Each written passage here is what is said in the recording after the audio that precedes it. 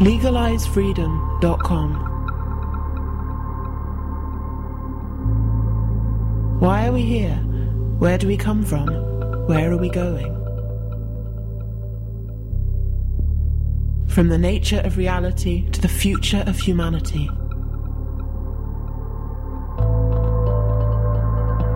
Beyond politics, poverty and war. LegalizeFreedom.com.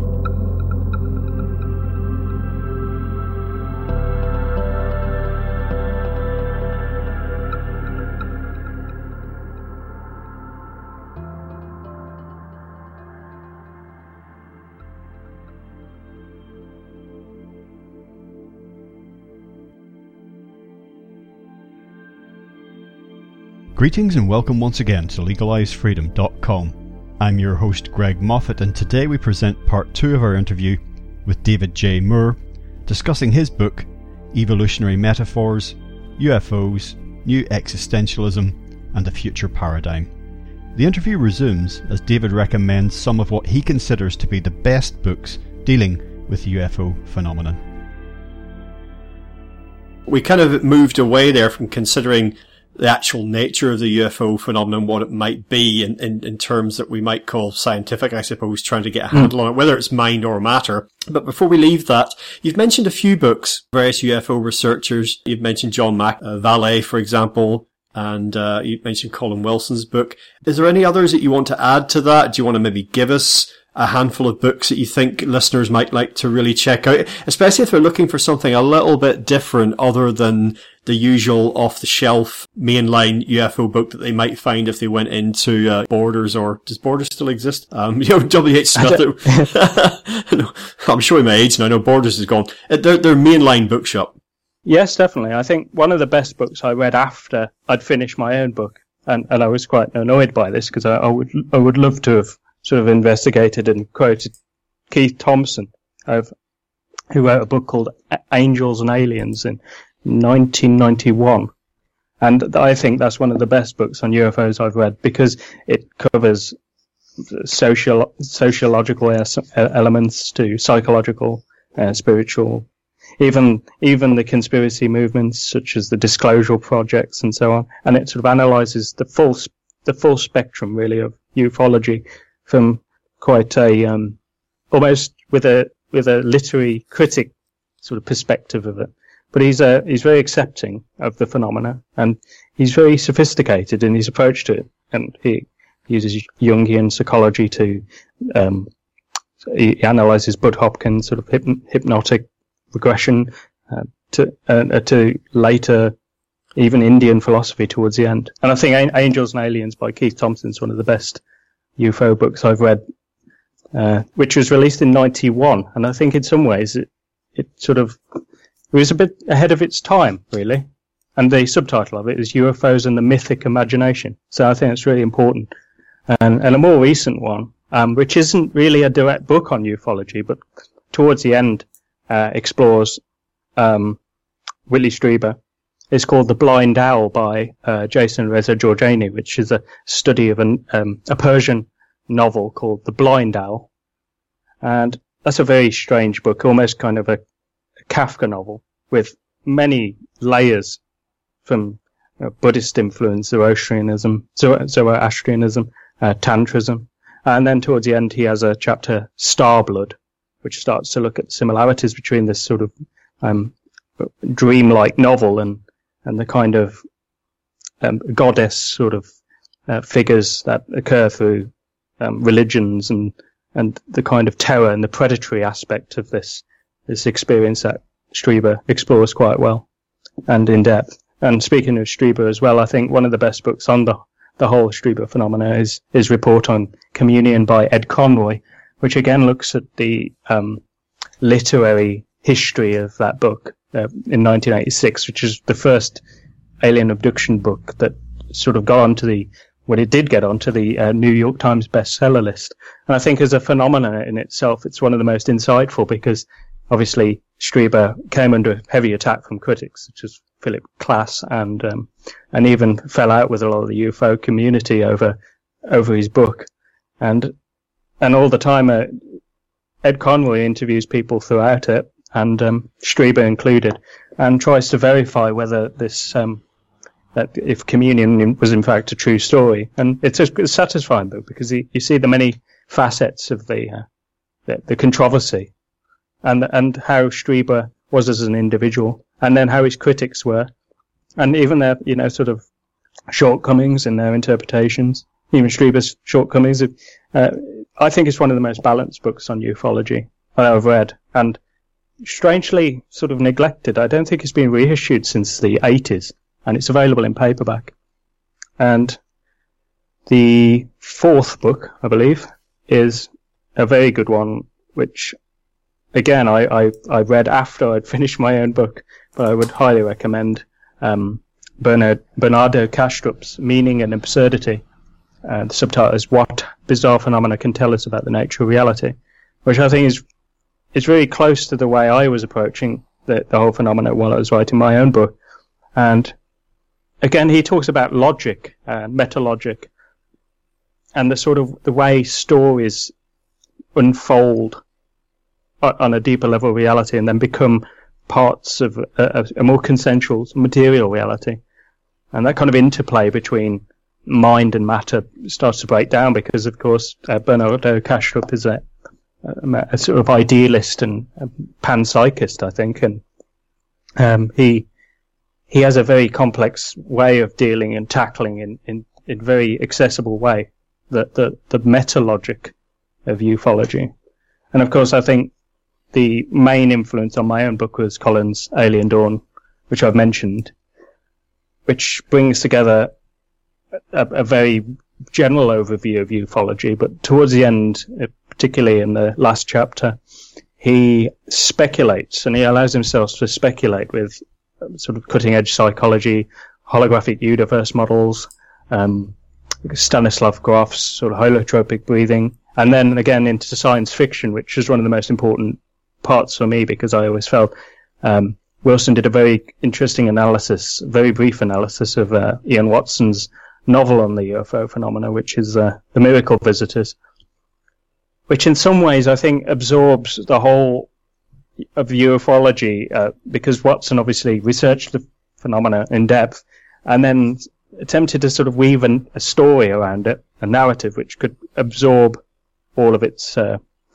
multi-dimensional elements. And then in some ways I think it did the most advanced job of representing the UFO phenomena with being uniquely agnostic at the same time without being dogmatic and avoiding a lot of the pitfalls of writing books on UFOs, which is it's quite a difficult thing to do because of course there's so many ways of interpreting it.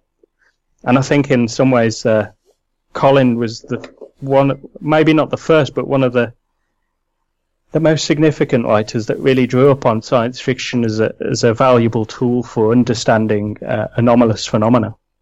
So I think that's, and I'll add a couple of others and shortly that I was looking at. There's Earth Mysteries, UFOs, and ufology, and that's Paul Devereaux, Earthlights Towards an Understanding of the UFO Phenomena, and Alien Energy by Andrew Collins, which looks at it as a sort of geomagnetic phenomena.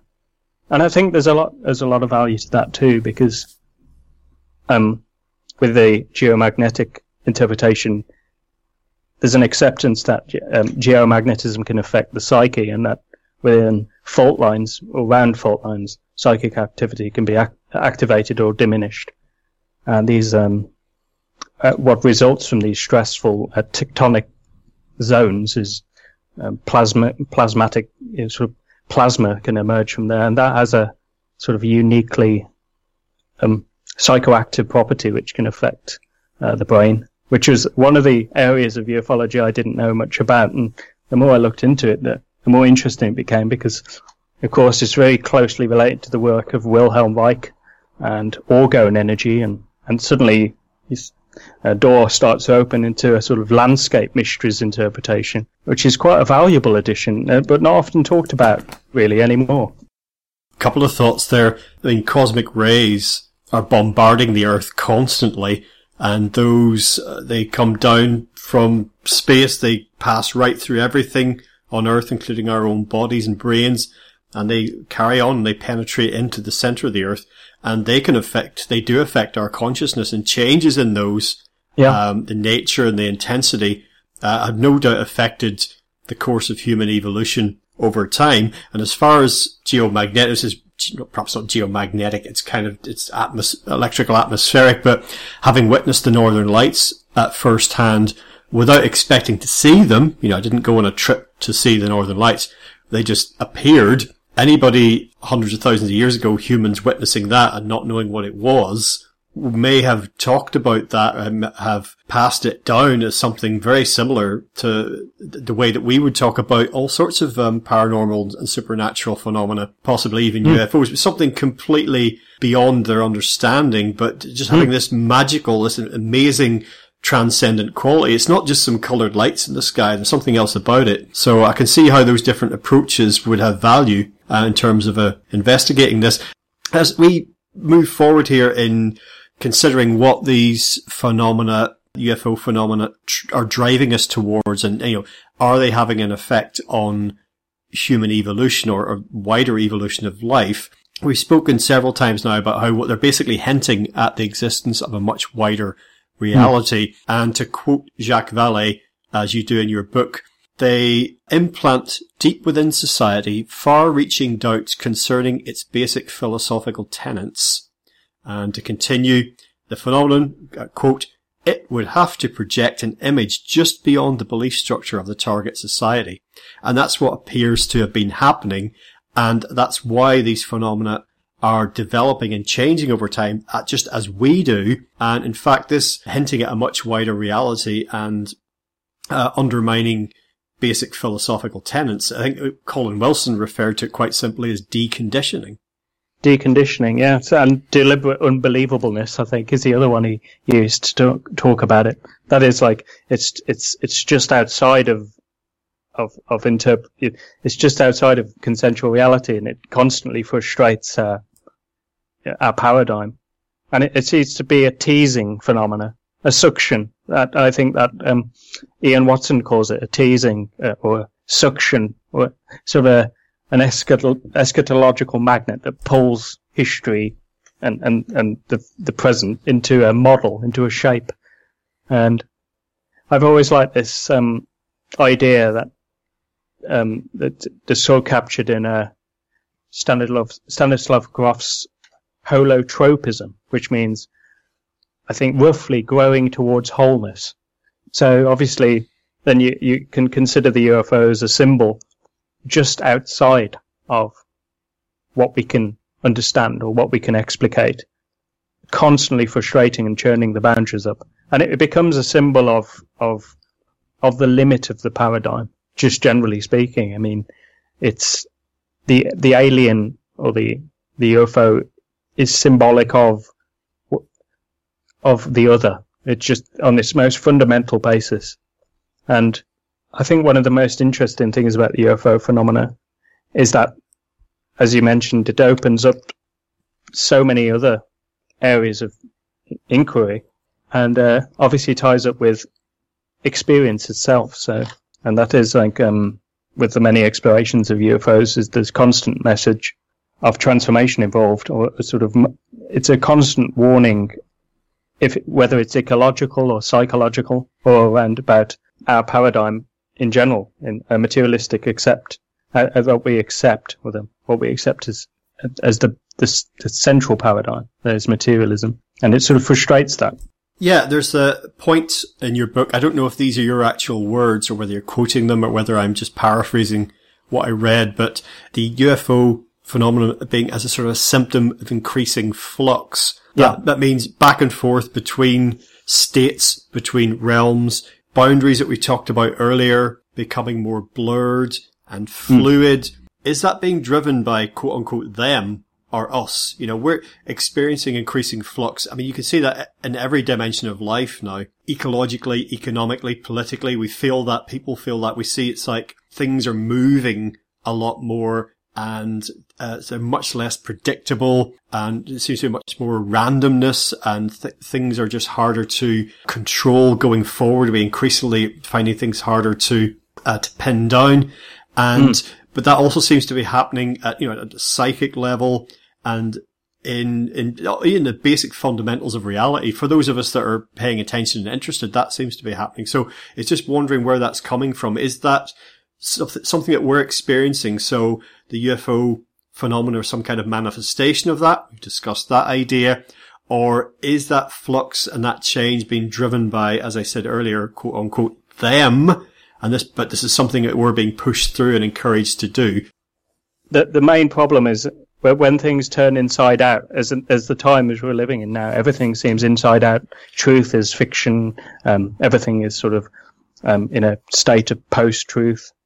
And I was always thought and quite struck by Stan Gooch, who talked about in Total Man, where he talked about the brain as a sort of building where each time there was a step in evolution, there was a new development in the brain, and it builds vertically. So now you have the neo-mammalian brain on top. And when we start to look at the brain, and we start to look at culture, and then we start to look at folklore, Gooch looked at folklore, and he correlated certain folklore, such as living in hills, in caves, hairiness, such as hairlessness, and virtues, which is fairies and gnomes and all the other sort of varieties.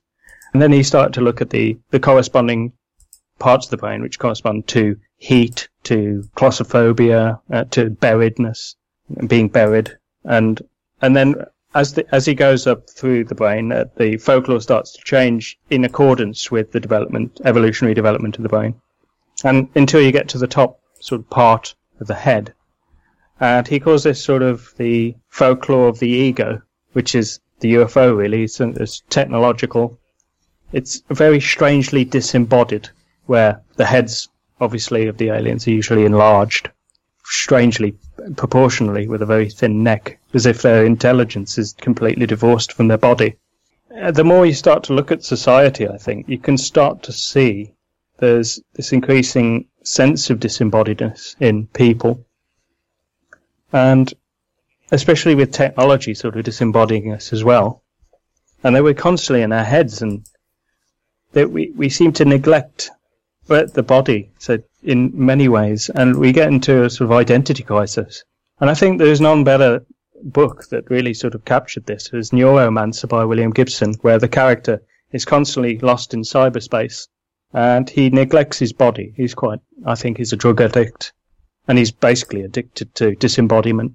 I think in some ways this kind of points to the UFO as a symbol of flux and disembodiment, and it can shade some of the interpretations of it. That is, it can be a very abstract phenomena, as if you look a lot of UFO cases, especially the clinical interpretations of the UFO cases, where there's a cold procedure, genetic modification, in metal rooms with apparently emotionless beings, which seem oddly pasty and insectoid. This is what Gooch sort of discussed as a sort of folklore of the higher part of the brain, the part which is starting to develop away from the primordial instincts and abstractify reality. It starts to symbolize and detach. It starts to treat knowledge as separate from being as well, which is very significant, I think, because with any knowledge, obviously, you have to fully know something, you have to almost embody it. So it becomes a body of knowledge rather than abstract conception. And the UFO phenomena, with its tensions and stresses, sometimes brushes us away from it goes into the sort of spiritual realms of disembodiment and metaphysics. At the same time, it's very jarring as well with the genetic and manipulation. And whether this is a play out of like sociological interpretations of the phenomena, or is an actual metaphor for the genetic process of evolution itself playing out in corresponding to the tears in the brain, the tears of the mind, so with the certain flaws of levels of development that we go through, and then that we're at the cutting edge of now, with the world going into a sort of hysteria of division and disembodiment of knowledge as well. It's so abstract, and it doesn't seem to relate to anything. And I think there was a world of time when things were more literal. So where bread, you paid for some bread, for example, and the bread was pretty much its own value. It was in it of itself. And then, of course, now value is such an abstract concept. And that value as well extends to philosophy and postmodernism, where we start to treat everything with the same sort of, this very similar to like a fiat currency with ideas. And what that starts to do is divorce man away from his existential position in many ways, because he doesn't know how to begin with himself. So obviously all these kind of symbols of the UFO, these kind of spiritual transformational symbols, especially the shamanic symbols and the shamanic process of that you can see in a lot of UFO literature, seems to be sort of a forceful doorway opening to people. And then it's sort of absorbed and retold by either shamans or authors or people who are trying to articulate a doorway sort of outside of consensual reality into a more holistic one, a more holistic model. But at the same time, it's a very disorientating thing to look into, because obviously it has this sort of mercurialness that it's very hard to pin down. But I think what's really crucial to trying to interpret the phenomena is to provide it with an evolutionary model that can absorb its complexity in the most productive way and most effective way, that it becomes a form of strengthening of the imagination, where we can learn to accept a deeper level of reality without getting lost in a sort of labyrinth. And I think that's one of the things about the UFO phenomenon, is that it's so symbolic, and the more you look into it, the more you want to give it a context. And I think one of the more sort of magical traditions that I look into in evolutionary metaphors is chaos magic. And I noticed that it's uniquely different from older magic, such as ritual magic and the belief in actual disincarnate entities. Whereas the chaos magic sort of treats it all as a matter of a psychological chaos that has a relationship to reality and can be utilized. But at the same time, it tends to reject metaphysical interpretations. It doesn't necessarily have an evolutionary model to it. So chaos magic is very good because it looks at it phenomenologically and accepts that the brain and the human mind in general has this kind of flexibility to reality, but it doesn't have an overarching metaphysic, which someone would say that was part of its freedom, but it's also the part of the hazard of it in some ways, because it doesn't grow to something. It grows to the individual will of the practitioner, which is a unique freedom, which is what makes chaos magic a sort of punk magic, which enables it to be free. At the same time, I think as we're going into the postmodern age and the combination of chaos magic tied to politics and so on, which Gary Lackman sort of talks about in his book Dark Star Rising, you start to see that it becomes a sort of dangerous accessory that is utilized for political ends, personal ends, and so on, which I think is what chaos magic sort of, it's its shadow in a way. The shadow of chaos magic and the shadow of postmodernism really is this modern world that we're living now. There's no question that the need for some sort of evolutionary leap is very pressing. We certainly have, it does seem we've been quite poor stewards of the planet in recent centuries, we put it like that. In fact, you mentioned Gary Lackman when you're talking about Dark Star Rising. I did an interview with him based around his book, Caretakers of the Cosmos, when he suggests actually that we're extremely important and, in evolutionary terms, and that some sort of bootstrapping needs to go on, particularly at this point. And I think the quote in your book is that we are deeply involved in the universe. And yet, as you hinted at in your comments a few moments ago, and I think this might actually be another quote from your book, the cultural zeitgeist tends to diminish the metaphysical. So we've been talking about how many people are waking up to a wider reality, but still the cultural zeitgeist, whether it's the media or, popular culture in general, tends to be some way behind that and really acts as a drag. There's no question about that. I've always kind of tried to keep one eye on modern science fiction because you get a sense of where things are going, what kind of things are being accepted. And obviously when I was studying literature at school, at college and university, I was always interested in H.G. Wells and so on because they seem to treat ideas in a very open manner. And then the more recent science fiction I read seemed to have a more political, overtly political dimension to it. And it seemed to sort of sneer at metaphysics. But I think there was one exception to this, and that recently, that was The Thing Itself by Adam Roberts, which I quote in the book a few times, which sort of looks at the Kantian metaphysics behind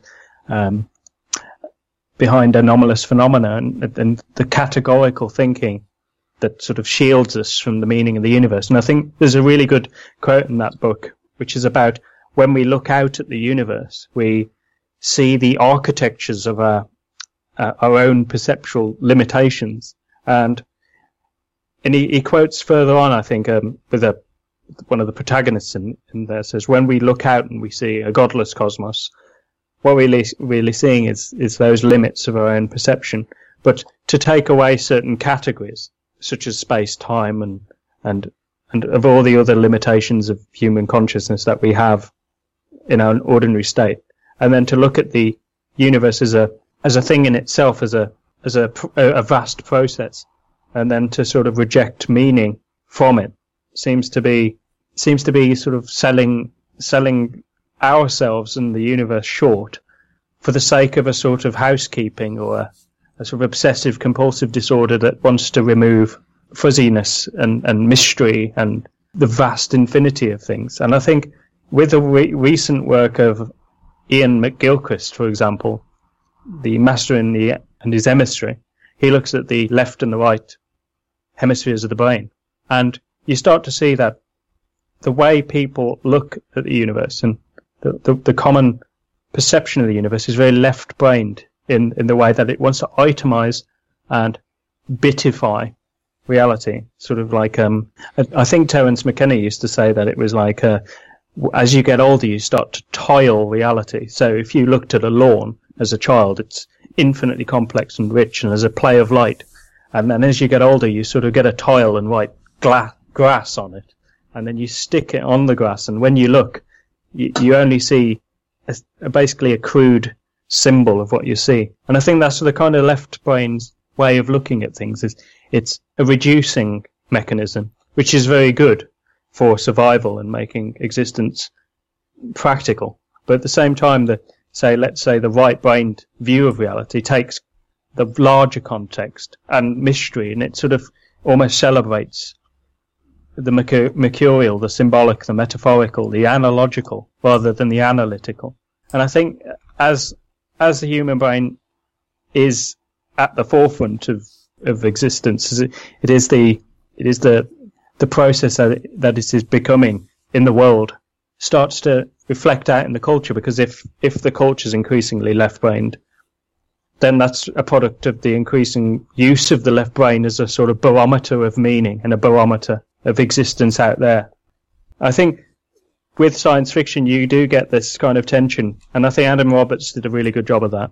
And you get a sort of you sort of put your finger in the air and you get a reading of the cultural ambience and the cultural obsessions. In terms of the ultimate message of all of this, there's still a lot for us to learn about potential for underlying purpose, what the underlying nature of things is. The UFO phenomenon is certainly, as we've discussed, pointing us in a particular direction. It's kind of, I would say now, screaming at the top of its lungs about, that time, space and matter, the fundamental nature of reality is not what you think it is. It's deeper, it's wider, it's bigger. So the question is, we're being led somewhere. Then is there an omega point in all of this? is there somewhere that we've come from that we're being led back to? Is there anything in terms of grand metaphysical or existential possibilities? Are you beginning to glean anything? What was your instinct tell you? What possibilities in this interest you? I mean, is it still very much an open book as far as you're concerned? The answers to the bigger questions in all of this when we get beyond simply talking about UFOs and lights in the sky. Yeah, I personally took a sort of soft approach to ufology. There's two approaches to ufology, I think Ed Conroy points out. There's hard ufology and there's soft ufology. Hard ufology is basically the nuts and bolts approach, really. And then the soft ufology sort of blends into psychology, literary criticism, sociology, and even spirituality. So I'm kind of happy to sort of sit between the two. And I kind of am interested in the sort of philosophical implications of anomalous phenomena in general. But in terms of larger paradigms, I think the closest I got to, which has really sort of had my hair stand up on my arms when I read the epilogue to Richard Tarnus's Passion of the Western Mind, and then followed on from there to Cosmos and the Psyche. And I really felt that Tarnus had gone an extraordinary distance with, I mean, it's speculative, but it's very convincing, where he sort of sees the postmodern world as a sort of birth pang or a breakdown in a sort of consciousness which has gone too far, which is abstraction to the point of being divorced from reality completely, and divorced from the body primarily as well, which I think philosophy ought to be embodied, in the sense that you have what Jacob Needleman called concepts and ideas. A concept is a sort of basically just a temporary framework that you throw out there as a sort of hypothesis, whereas an idea is something quite profound that you take on board the new idea and it unfolds in you, and it seems to be very rich, and I think emotional, as well as emotional and subjective experience, is often neglected in talk, philosophical talk, as a sort of, is merely subjective, so to speak. But such ideas that Jacob Needleman points out towards as such ideas as God, and that they can lead to revelations, such as experiences of an idea, and they seem to be infinitely rich, and often they're subjective experiences. They're deeply subjective experiences, yet they infer an objective reality underneath them. And obviously that's a very controversial idea. And I think increasingly we are seeing in the world today is people like Jordan Peterson are somewhere between the political debates that are going on, and at the same time he has a book called Maps of Meaning, and in that he discusses the origins of meaning, and he defends to quite an extraordinary degree the subjective reality. And nevertheless, I think the bridge is being made in a really peculiar way, where people now seem to be having an existential crisis in the world, and they're turning to people like Jordan Peterson, who writes 12 Rules for Life and provides them with a sort of existential framework of improving themselves. And simultaneously underlying it is a sort of acknowledgement of the value of metaphysics. And then what seems to be happening is there's a schism going on where there's the materialist atheists who aren't seemingly as vocal as they used to be, perhaps with the exception of Sam Harris.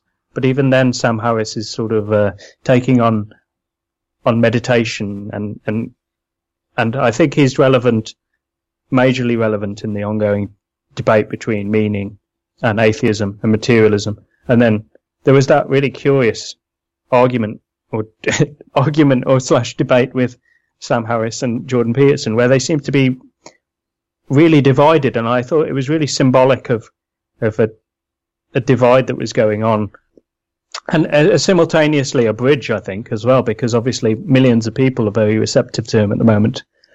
And leading back to Tarnas here, I thought this was one of the most unique things I saw, was an interview with Tarnas about Jordan Peterson, and sort of he placed him in an astrological position and started to look at him as a sort of Saturnian individual, a structure of time and order. And obviously chaos and order is one of Jordan Peterson's major concerns. The major passions is to sort of bring order out of chaos and so on. And Tarnas, to me, seems to have gone a very long distance with his thinking in terms of introducing archetypal astrology into the equation, which in itself is a psychological way of viewing things through the lens of astrology. So he would talk about, say, the Saturnian elements of Peterson, and then the sort of, the mercurial, and then the transits, and also it's very technical. But nevertheless, in Passion of the Western Mind, he draws upon the unification of the basic schism of mind and matter and so on, and that kind of continuing divorce. But the main bridgeway between mind and matter is really in synchronicity, and even in the sort of synchronistic relationships between the planets. And he starts to draw a sort of vision that births out of a trauma, really. He calls it a double bind situation, where the present situation is a sort of schizophrenic state where we're in a hostile universe. At least that's why we paint the universe. We see it as essentially indifferent. Let's say hostile is a very subjective word, but let's say it's fundamentally anti-life on the large scale. Let's say that it's drawing down to a thermodynamic heat death of the universe and so on. So meaning compared to the ultimately large seems to diminish in proportion. And yet we exist as if we're meaningful. So there's this schizophrenic bind where we exist in a context which ultimately rejects us. And this causes a great psychic disease on Earth, on planet, and our planet, and our sense of being in the cosmos. And I think with Tarnas's sort of, I think he calls it archetypal astrology, he makes a massive bridgeway into a possible paradigm or a possible situation where meaning is infused completely into the very movements of culture and the very movements of individuals, and especially very popular individuals and popular movements such as trends in films, trends in discussion, and the sort of bubbling up of concerns with meaning that you see in the more modern phenomena with Peterson. And you start to get a sense that we live in a time which is very much of a repeat of the 1960s and the sort of civil rights movements and the obsession with sort of freedom and identity. And it's like a replay in some ways. And then what you get is a sort of play-off of existential lostness and people searching for themselves. And then there's dietary fads and obsessive body orientation, which is looking for meaning out of the body. There's this constant churning up again, I think. You get a sense that things are being churned up. And for what for? You think about what for. You just have to watch the debate unfold. And the way it seems to be unfolding tends to point towards an odd turning away from materialism in a strange, paradoxical sort of way, although it might seem almost the worst it's ever been. But I think that the debate's definitely evolving in a strange way. And I think with podcasts and the internet and people having the equivalent of a fire in the center of the room where they can listen to stories and people discussing ideas and so on, again, in a very free way, that it's not so controlled as it used to be, at least in terms of what people can expose themselves to. And I think I just get the sense that people are turning away from materialism because it doesn't supply them with a cosmology which is evolutionary. And it's really important, I think, to the health of digestion as a form of sort of existence. To digest meaning, you have to have a framework which is large enough to involve the individual in a larger process. And that's not to say like you have a cosmology which is fraudulent and you live in an illusion.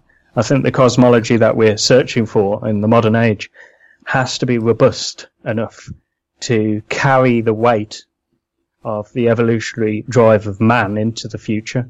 And how that will come about, it's difficult to tell. Nevertheless, I think people are sketching out ways. And I think definitely the epilogue to The Passion of the Western Mind really shook me in terms of colliding all these ideas together and giving a vision of a world which works on synchronicity and a sense of life force and an unconscious process underneath ordinary consensual reality which bursts forth into strange symbolic cultural movements as well as individual transformations, and whether the UFO in itself will return in a different guise, whether as the same sort of phenomena or a different phenomena. I think that at the very best we can say that we can accept these anomalous experiences as metaphors that exist in some objective sense, yet play out in our imaginary culture, in our collective mind. And in some ways they write the script in a sort of by infusing culture with meaning and mystery again. And I think what it's done is churned up in a very subliminal way our faith in a very material world, and we don't know how that's played out on a long scale.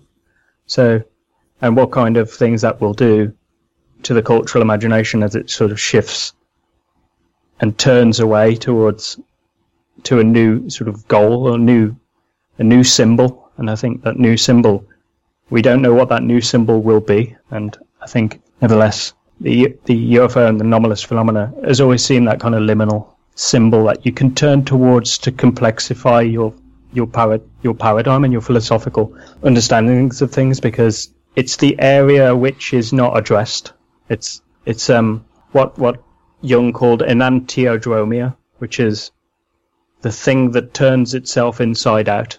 And I think that's the limit of where we can see, is when we see or look at something, we see the opposite of what we are, and we learn through that sort of tangled process. And that tangled process is evolution in its own way. David, just a closing thought from me. If there's a meta view or a sense of the ground of existence that I feel makes sense to me, the idea is that there is a ground of being that is something actually beyond the observable universe, that there's something beneath, beyond, behind that, and that the universe is perhaps a manifestation of that. So you can call the force God, for example, like many people have done so over hundreds of thousands of years, and that the universe and that physical manifestation as we know it is designed in order for that force, that being, that intelligence to have a type of experience that you and I would understand. Yeah. And everything that we can see that exists is therefore necessarily part of that. It's like, imagine if the universe is a brain, then you and I are individual cells within it. And it's often been said, we're the universe becoming aware of itself. And I always instinctively felt that statement held some kind of truth. And I also like the idea of transcendent evolution within this universe, almost like, as I said earlier, that sort of the Big Bang or the biblical let there be light was something non-physical becoming physical. It was disintegrating. And that we're part of a process of reintegration towards wholeness, and that at some point the material will again become non-material.